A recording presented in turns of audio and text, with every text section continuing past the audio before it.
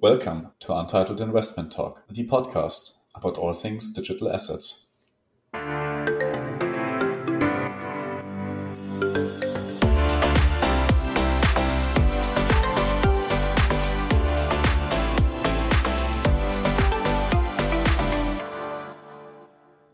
Welcome to the newest episode of the Untitled Investment Talk. Today with a very special guest and I think the hottest topic of the hour. Once again, with me here is my esteemed colleague, Carl Michael. Carl Michael, thanks for being here. Yes, hi Simon. Pleasure to be with you here again. The very special guest of honor today is Victor von Wachter. I think by now quite well known in the podcast scene, blockchain and especially DeFi researcher. And he's currently doing his PhD on DeFi. Victor, thanks for taking the time today. Yeah, thank you very much, Simon, for the invitation and also Carl Michael for the co-hosting. So, Victor, maybe we can start with you giving an overview to our listeners. What really brought you into the blockchain space? What was the initial draw? And since when are you really deeply involved and actively engaged in DeFi itself? So for me, blockchain and crypto in general was a pretty natural field to be drawn towards because I have an academic background in computer science and finance, which is super fitting for this area. And I first engaged with Bitcoin and also with Ethereum in 2016. The first week I dived into this rabbit hole was during the DAO hack, so also a very famous week in 2016. And then in 2018, I started working professionally in the cryptocurrency industry, basically working as a product manager and product engineer for a cryptocurrency exchange where we provided trading services and custody services for crypto assets. In DeFi in particular, I dived in 2019 when the first big applications like Maker and like Synthetic went to mainnet. And I was immediately drawn towards for a lot of reasons. And due to this huge passion, I also started my academic PhD in beginning 2020. So 1 year roughly through my PhD in computer science. Now, maybe on this topic, since I think for many of us in the, let's say, crypto industry, a lot of the draw is of professional nature and maybe also of quite a capitalist and opportunist nature, I think, because it's so naturally interwoven between, as you said, computer sciences and finance. And what has really been the draw to get in really deep into the topic from academic standpoint for you personally? I definitely have to highlight what you just said, that the interdisciplinarity of blockchain in practice, but also in research, is like unparalleled. You have to dive into computer science, you have to dive into economics, game theory, and also into financial topics and a lot of political topics, regulatory topics. So this interdisciplinarity itself is for me very, very interesting and rewarding. For decentralized finance in particular, we have blockchain technology, which is by now also for investors very well known with the Bitcoin and Ethereum. Now in decentralized finance, we make full use of this open, trusted database of this blockchain technology and add new concepts, interesting academic concepts to it. For example, one core concept of decentralized finance is composability. So one is able to compose crypto assets in an infinite manner. We have this notion of automated market maker, which are new trading or market designs where you can trade crypto assets against each other. And we have a lot of other interesting concepts brought to us by the blockchain technology, which makes research so rewarding, I would say. Well, interesting, I think, is probably the understatement of the year, but the year is still quite fresh. So last year has definitely been the summer of DeFi. We've seen initially small projects, rise to billions and billions of locked value. We've seen, the overall DeFi space to be around $40 billion in total values locked right now, which is of course, still pretty hard to believe sometimes when we look at the numbers where like 2 years ago, there was pretty much nothing there. We've seen about 3 million ETH being staked already for Ethereum 2.0. We see liquidity pools, we see lending, staking, as you said. We see things like Badger and Cream and Curve and Aave and all of those projects really get into the headlights of crypto. And I think it's about time to really push deeper into what's behind it, maybe also what is still some skepticism concerning the entire DeFi movement. I'm not even willing to call it a hype yet, because I think we're still far off from DeFi reaching levels of popularity, as we saw, for example, with the ICO hype just a few years ago. I think we're still quite far off, also because of course, the technical entry barriers that were a lot lower for ICOs back then. So I think it's good if we first build a little bit of common ground for this talk. Yes, and I think both of you went already quite deeply, I would say, in specific topics like automatic market making. You mentioned some certain topics, Simon, here. But Victor, maybe let's go one step back and to the basis. Can you describe in a few words, maybe 2 sentences, what is lending, what is staking, and what is market making, which are 3 basic core DeFi services, which everybody is currently talking about and a lot of people are already using. Can you give us an explanation in layman's term here? Sure. So I would even go one step back. And when you take a look on the development of DeFi, we are currently in a state where there are a lot of services, financial services, mimicking traditional financial services. So that is certainly a category I would put lending inside, as well as market making. And we have, on the other hand, also DeFi services, which are totally new due to the specifics, technical or economical of blockchain. So lending, as I said, mimics the traditional borrowing and lending space. And in the traditional finance world, borrowing and lending is huge. So someone with an excess of capital can basically provide this capital to a borrower and gets for this an interest payment. And a borrower can borrow this capital and pays an interest payment. On DeFi, the interest payment itself is calculated automatically with the smart contracts, which is a building block of blockchain. Market making is kind of similar. A investor or actor with an excess of capital can provide liquidity, can provide capital to markets in the hope of higher return in the future due to trading fees. So people are trading on these markets, and the liquidity provider, the market maker, gets a share of his fees. Staking is one of the services which is more or less new or innovative in blockchain technology.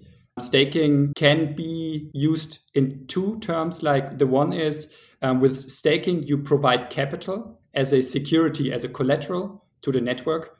And with this collateral, with this security, the network stays alive or validates a certain state.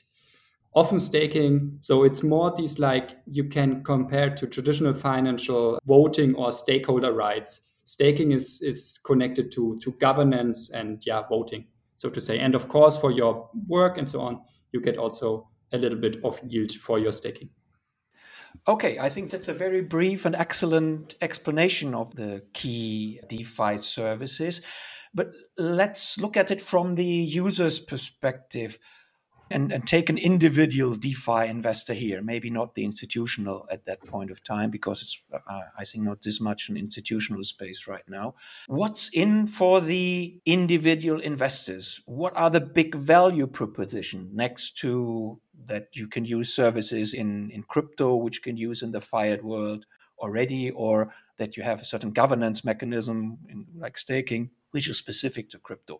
What are the big value drivers in your opinion? Why are so many people running after these services? And especially, why did they start to boom so much in the last 6 months?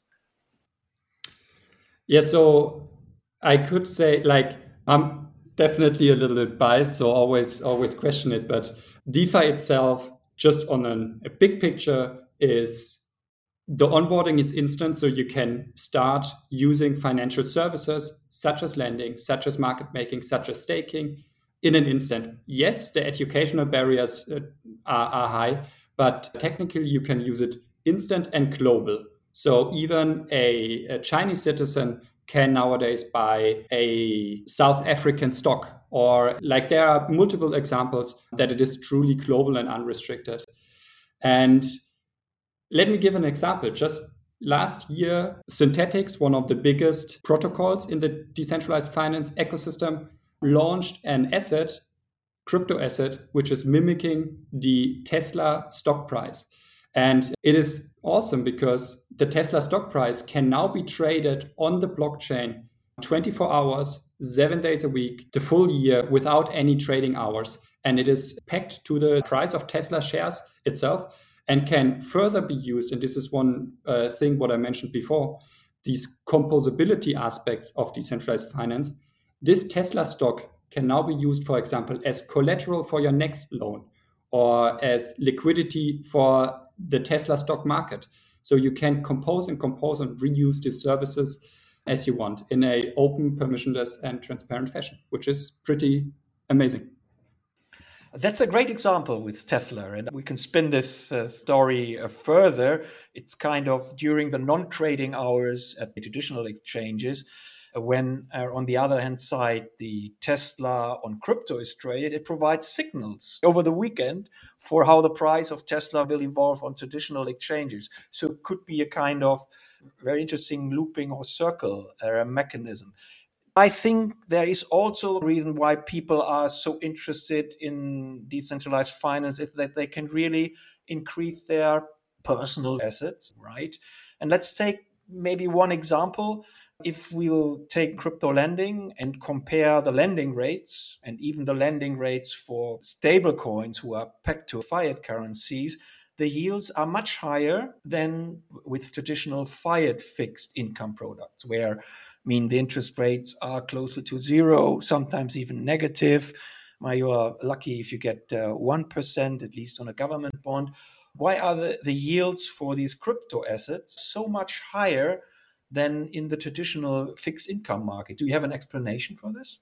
Yeah, what's back to what you just said with yield on fixed income products. One very nice example as well here is if you go to the Compound protocol, which is a protocol borrowing and lending, one prime example, you even as a user with a very nice experience, you see when you provide an asset, you see how the interest payment is paid out every 15 seconds. So it's also a very rewarding and nice experience, which is uncompared to traditional finance.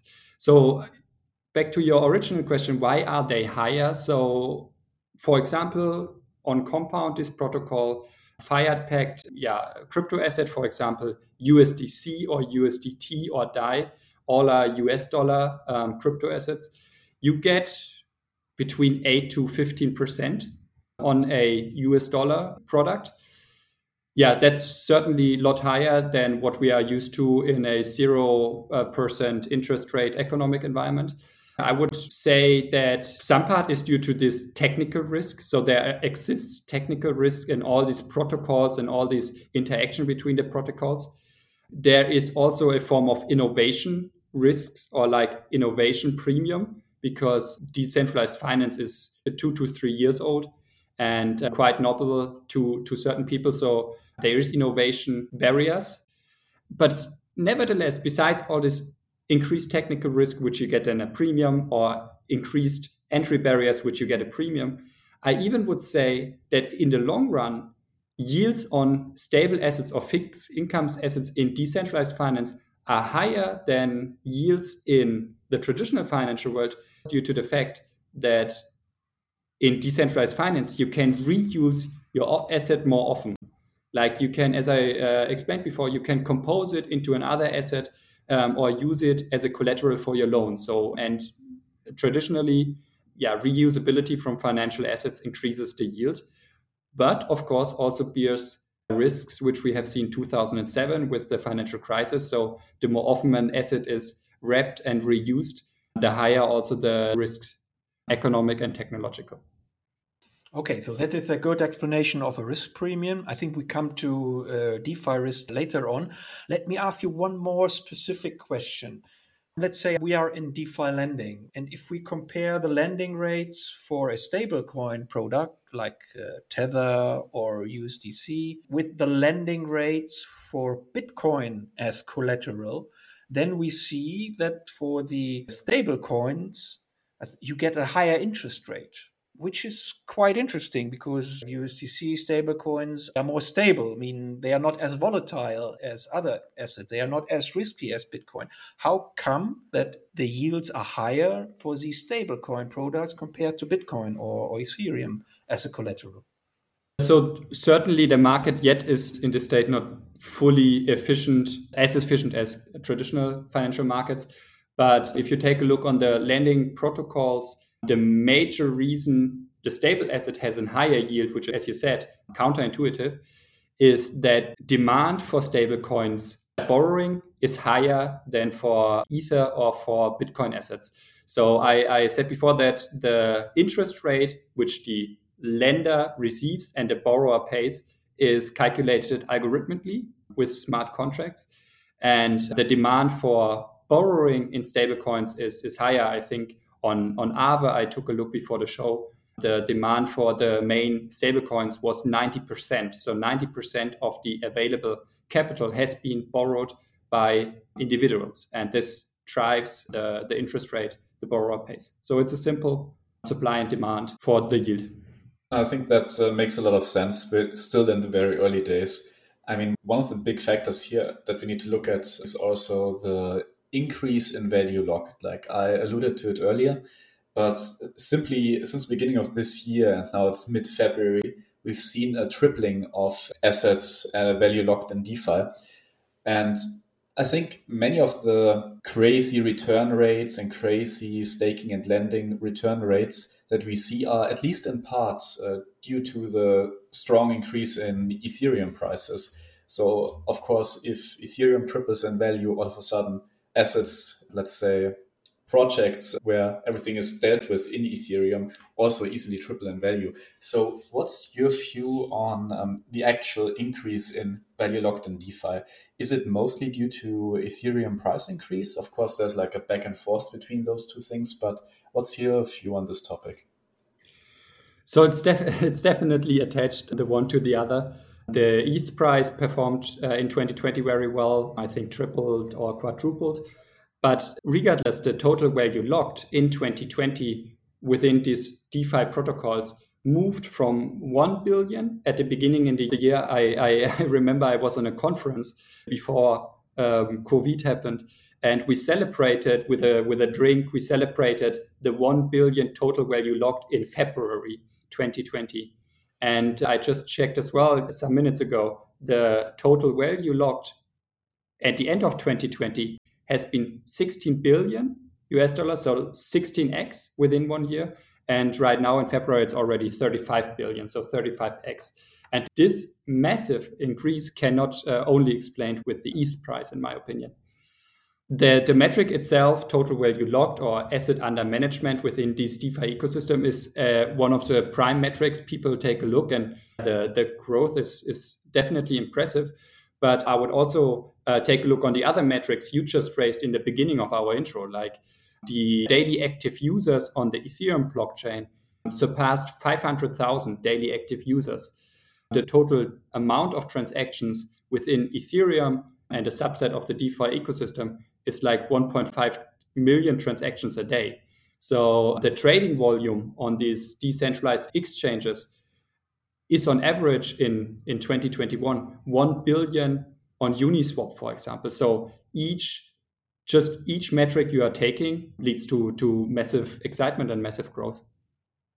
Most definitely. And I think you already cut a very nice arc towards my next question here. Since we see this massive increase in transaction volume, of course, we cannot ignore the, let's call it maybe luxury problem of very high gas prices. At the moment, I think for many private users, it's often the question if it's actually worth it to engage with smart contracts, to engage with DeFi on Ethereum, as gas prices are so high, and often only makes sense if you're moving 5,000, 10,000, maybe 20,000 US dollars worth of assets. Otherwise, you're being eaten up by transaction fees.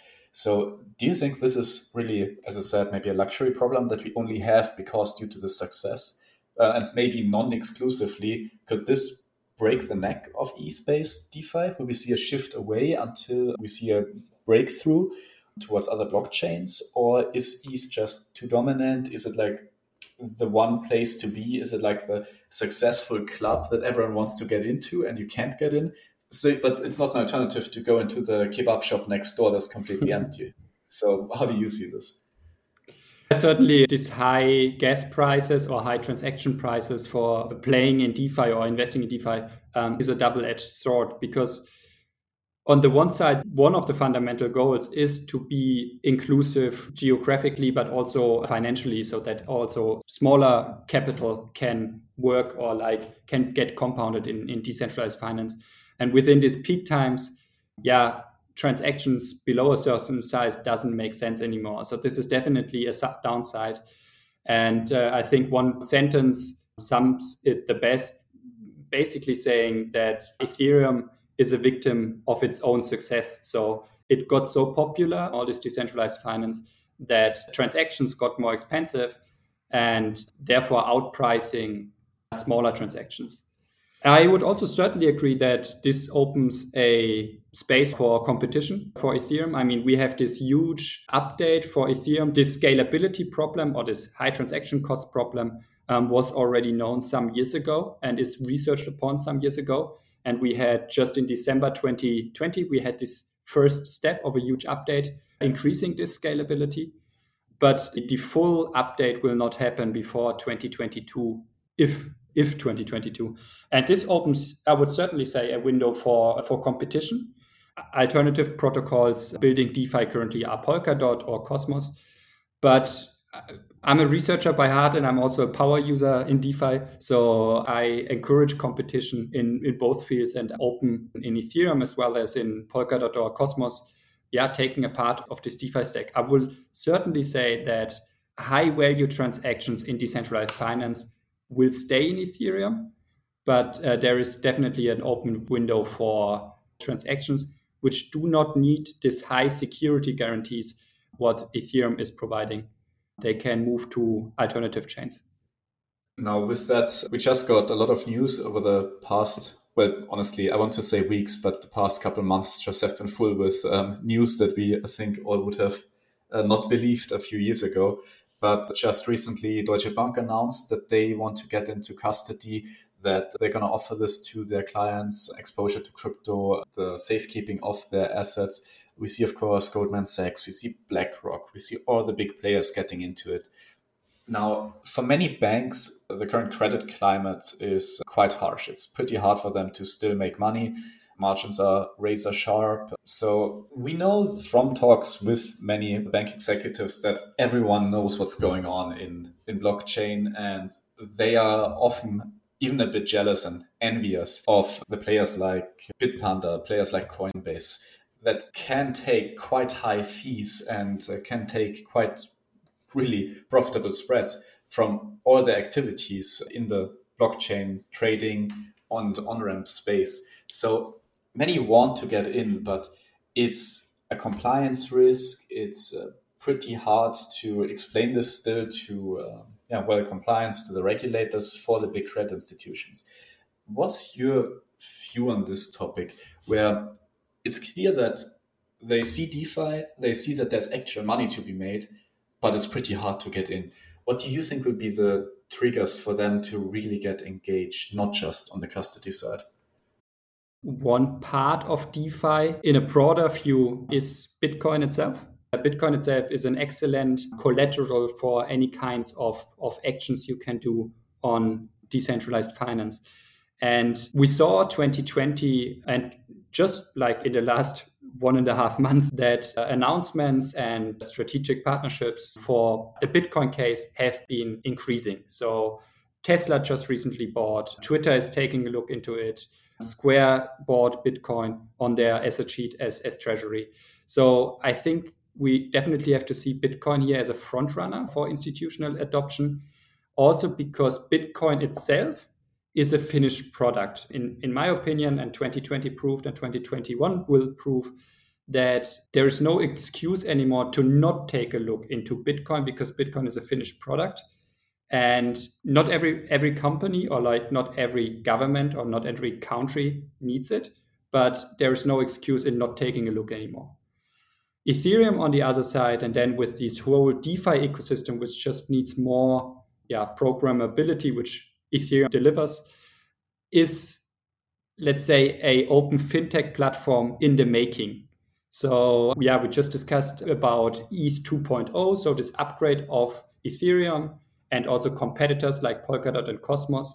So this idea of having an open financial technology platform, which is broader than Bitcoin itself, is in the making. And I think before we will see huge institutional interest, or not interest is there for sure, but huge institutional investments or like adoption, it might take for Ethereum 1 or 2 more years or 3 years, because 2020 or like in the last 2 to 3 months, we just brought this Bitcoin idea to institutional investors.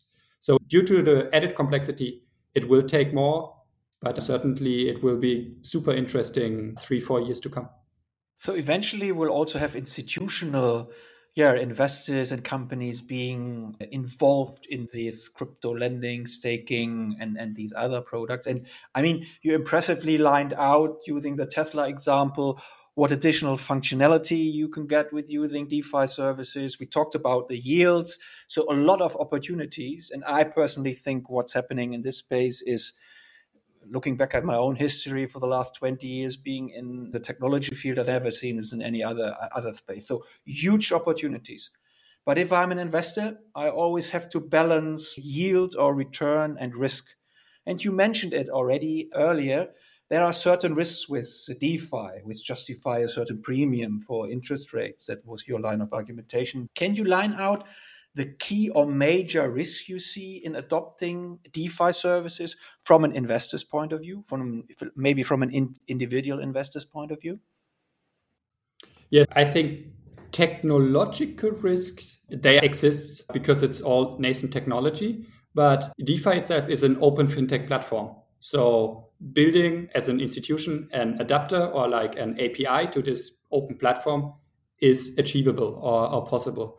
I think what we are rather dealing with on Bitcoin, but also on DeFi, is regulatory risks. So it's not only that the assets are volatile, but also that institutions I talk to don't really know how to do the back office work for such a asset class or like for such an ecosystem. So they don't know how to store crypto assets in DeFi. They don't know how to account yield farmed or like yield achieved, received in DeFi, or liquidity provided. So this regulatory uncertainty is, and then in the end, a risk is definitely one of the main things why I think institutionals are having a harder time to adjust to crypto assets or Bitcoin and DeFi in particular.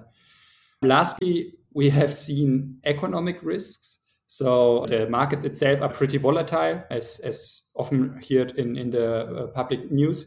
But a lot of these products in decentralized finance are over collateralized, meaning actually behind any loan or behind any market making, there's always a lot of value in collateral. And this was also the huge number we just cited, this 30 billion asset under management or total value locked. This is some form of collateral. And Bitcoin is also a very nice asset of collateral, which should dampen the economic risk of these volatile markets. What I also want to highlight is that I mentioned technical risks, I mentioned which are medium, I mentioned high regulatory risks and medium economic risks. But I think the super interesting thing is what risks does one has not, and this is counterparty risks. So DeFi itself is a peer-to-peer market, and within this peer-to-peer market, you don't have any counterparty risk because the counterparty is not necessary in a blockchain-based financial system. That's interesting. So we have technology risk, we have economic risk, we have regulatory risk, and it's somehow partially outbalanced by no counterparty risk. If we think about risk, I also think about how to mitigate these risks.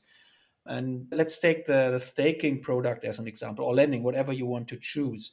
Can you briefly elaborate how the technological, economic, or regulatory risk can be mitigated by investors, or how you do it yourself as an individual investor?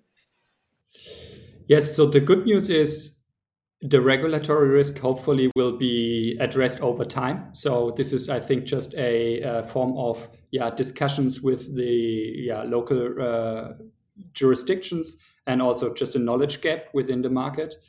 And the other good news is the economic and the technical risks actually can already be hedged today. So this is a huge part of innovation, which you can do a podcast on its own.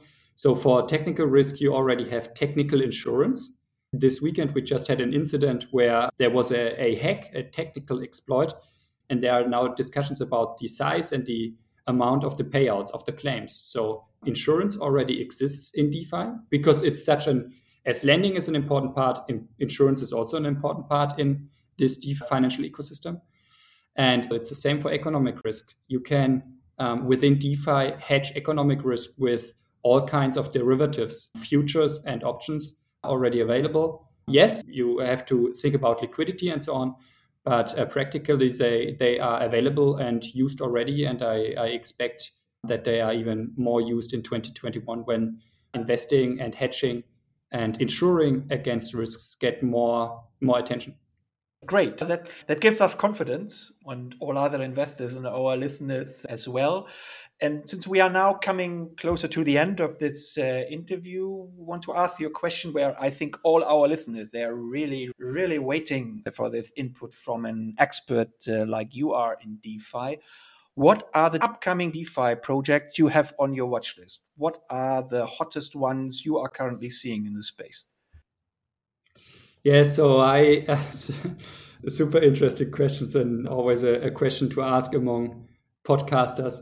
Currently, there is a lot of innovation, a lot of experimentation happening. That's for sure. I think also that we have this speculative aspects in crypto. So people also betting on upside, of course, because it is so nascent. So for now, I think the trading use case, swapping asset A to B, is still hot. And we have prime examples like Uniswap or like SushiSwap, which are already mature in relative terms. But a very hot project, which I'm currently following out of interest and also out of research, is Rune. Rune is a cross-chain exchange. As we said, that Ethereum currently is an upgrade and Polkadot or Cosmos or Bitcoin are competitors, there are ideas to cross these two blockchain systems, these two blockchain technologies, with a bridge. And the bridge could be Rune, and this is definitely some super fascinating project because trading itself is relevant. Other than that, I'm bullish on the whole ecosystem. So doing research in Cosmos, there we have a huge ecosystem which is called Terra. It's a blockchain or an application which is actually the most used in the world because there is a lot of Asian adoption for Terra. Yeah, but I also take a look on Ethereum DeFi ecosystem. For example, there we have upcoming insurance and option protocols, which I just mentioned. One example is Opin, and the other one is Opium. So tough words, but we can surely add some links into the description if necessary. Now, since we are all probably quite bullish here, and of course also invested ourselves, I think it's always pretty good to kind of do a reality check and also ask ourselves, and now of course especially our guest, how do you prepare for bear markets, a downswing, a new crypto winter? I don't know, a complete breakdown of DeFi due to well-concerted central bank and regulatory action. Like, how do you hedge against this properly? Yes, so I mean, small disclaimer. I think certainly it is a highly innovative and a highly interesting ecosystem, but also highly speculative. So the first number one rule is always to just invest what you can digest to lose. This holds also for Bitcoin and Ethereum. But for the beer markets itself, I'm more looking on, I had the pleasure or I had the luck that I was also active in 2017, where we had this last excitement about blockchain. And then 2018, 2019, we had 2 years of so-called beer market.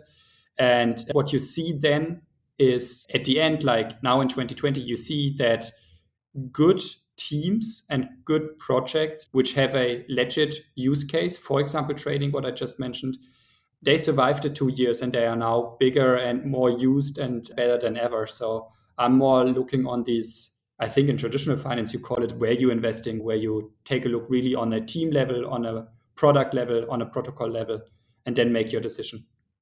Yeah, I think it takes away quite a lot of, let's say, market fears and nervosity when you've been through the time of 2018, 2019, and you've seen Bitcoin go down to as low as 3,000 USD. But in the end, you didn't have options. I mean, some people had, I'm not even sure. But as long as you didn't have options and you just held, everything is pretty good. And as long as you invest with like a 10-year time horizon, of course, it doesn't look that scary if it just goes down for a year or two. Exactly. So, of course, to esteemed listeners, none of this is obviously investment advice. We are all heavily biased on these topics, of course. Do your own research. Past performance is, of course, no indicator for future developments. And yeah, these markets are, as Victor said so nicely, quite nascent, and we're all just trying to figure things out as we go. So thanks so much for listening. Victor, thank you so much for being here with us. I think it was an absolute pleasure having you. And you gave some great answers right on the line, as you said, between finance and the technology side. And I think that's incredibly valuable. Pleasure was definitely on my side. I really enjoy deep discussions or talking with podcasters, because this is, as you said, this is where we are currently. We all have to figure things out and we all have to discuss to build a better financial system. Also, Carl Michael, thank you very much for being my co-host tonight. As always, enjoyed very much. Yeah, thanks, Simon. Thanks, Victor. It was a big pleasure talking to you. And Victor, that was really great insights. I really enjoyed this 40 minutes. That was great. Perfect. Thanks for joining us. Now, thank you very much for listening, and see you again in the next episode of Untitled Investment Talk, the podcast about all things digital assets.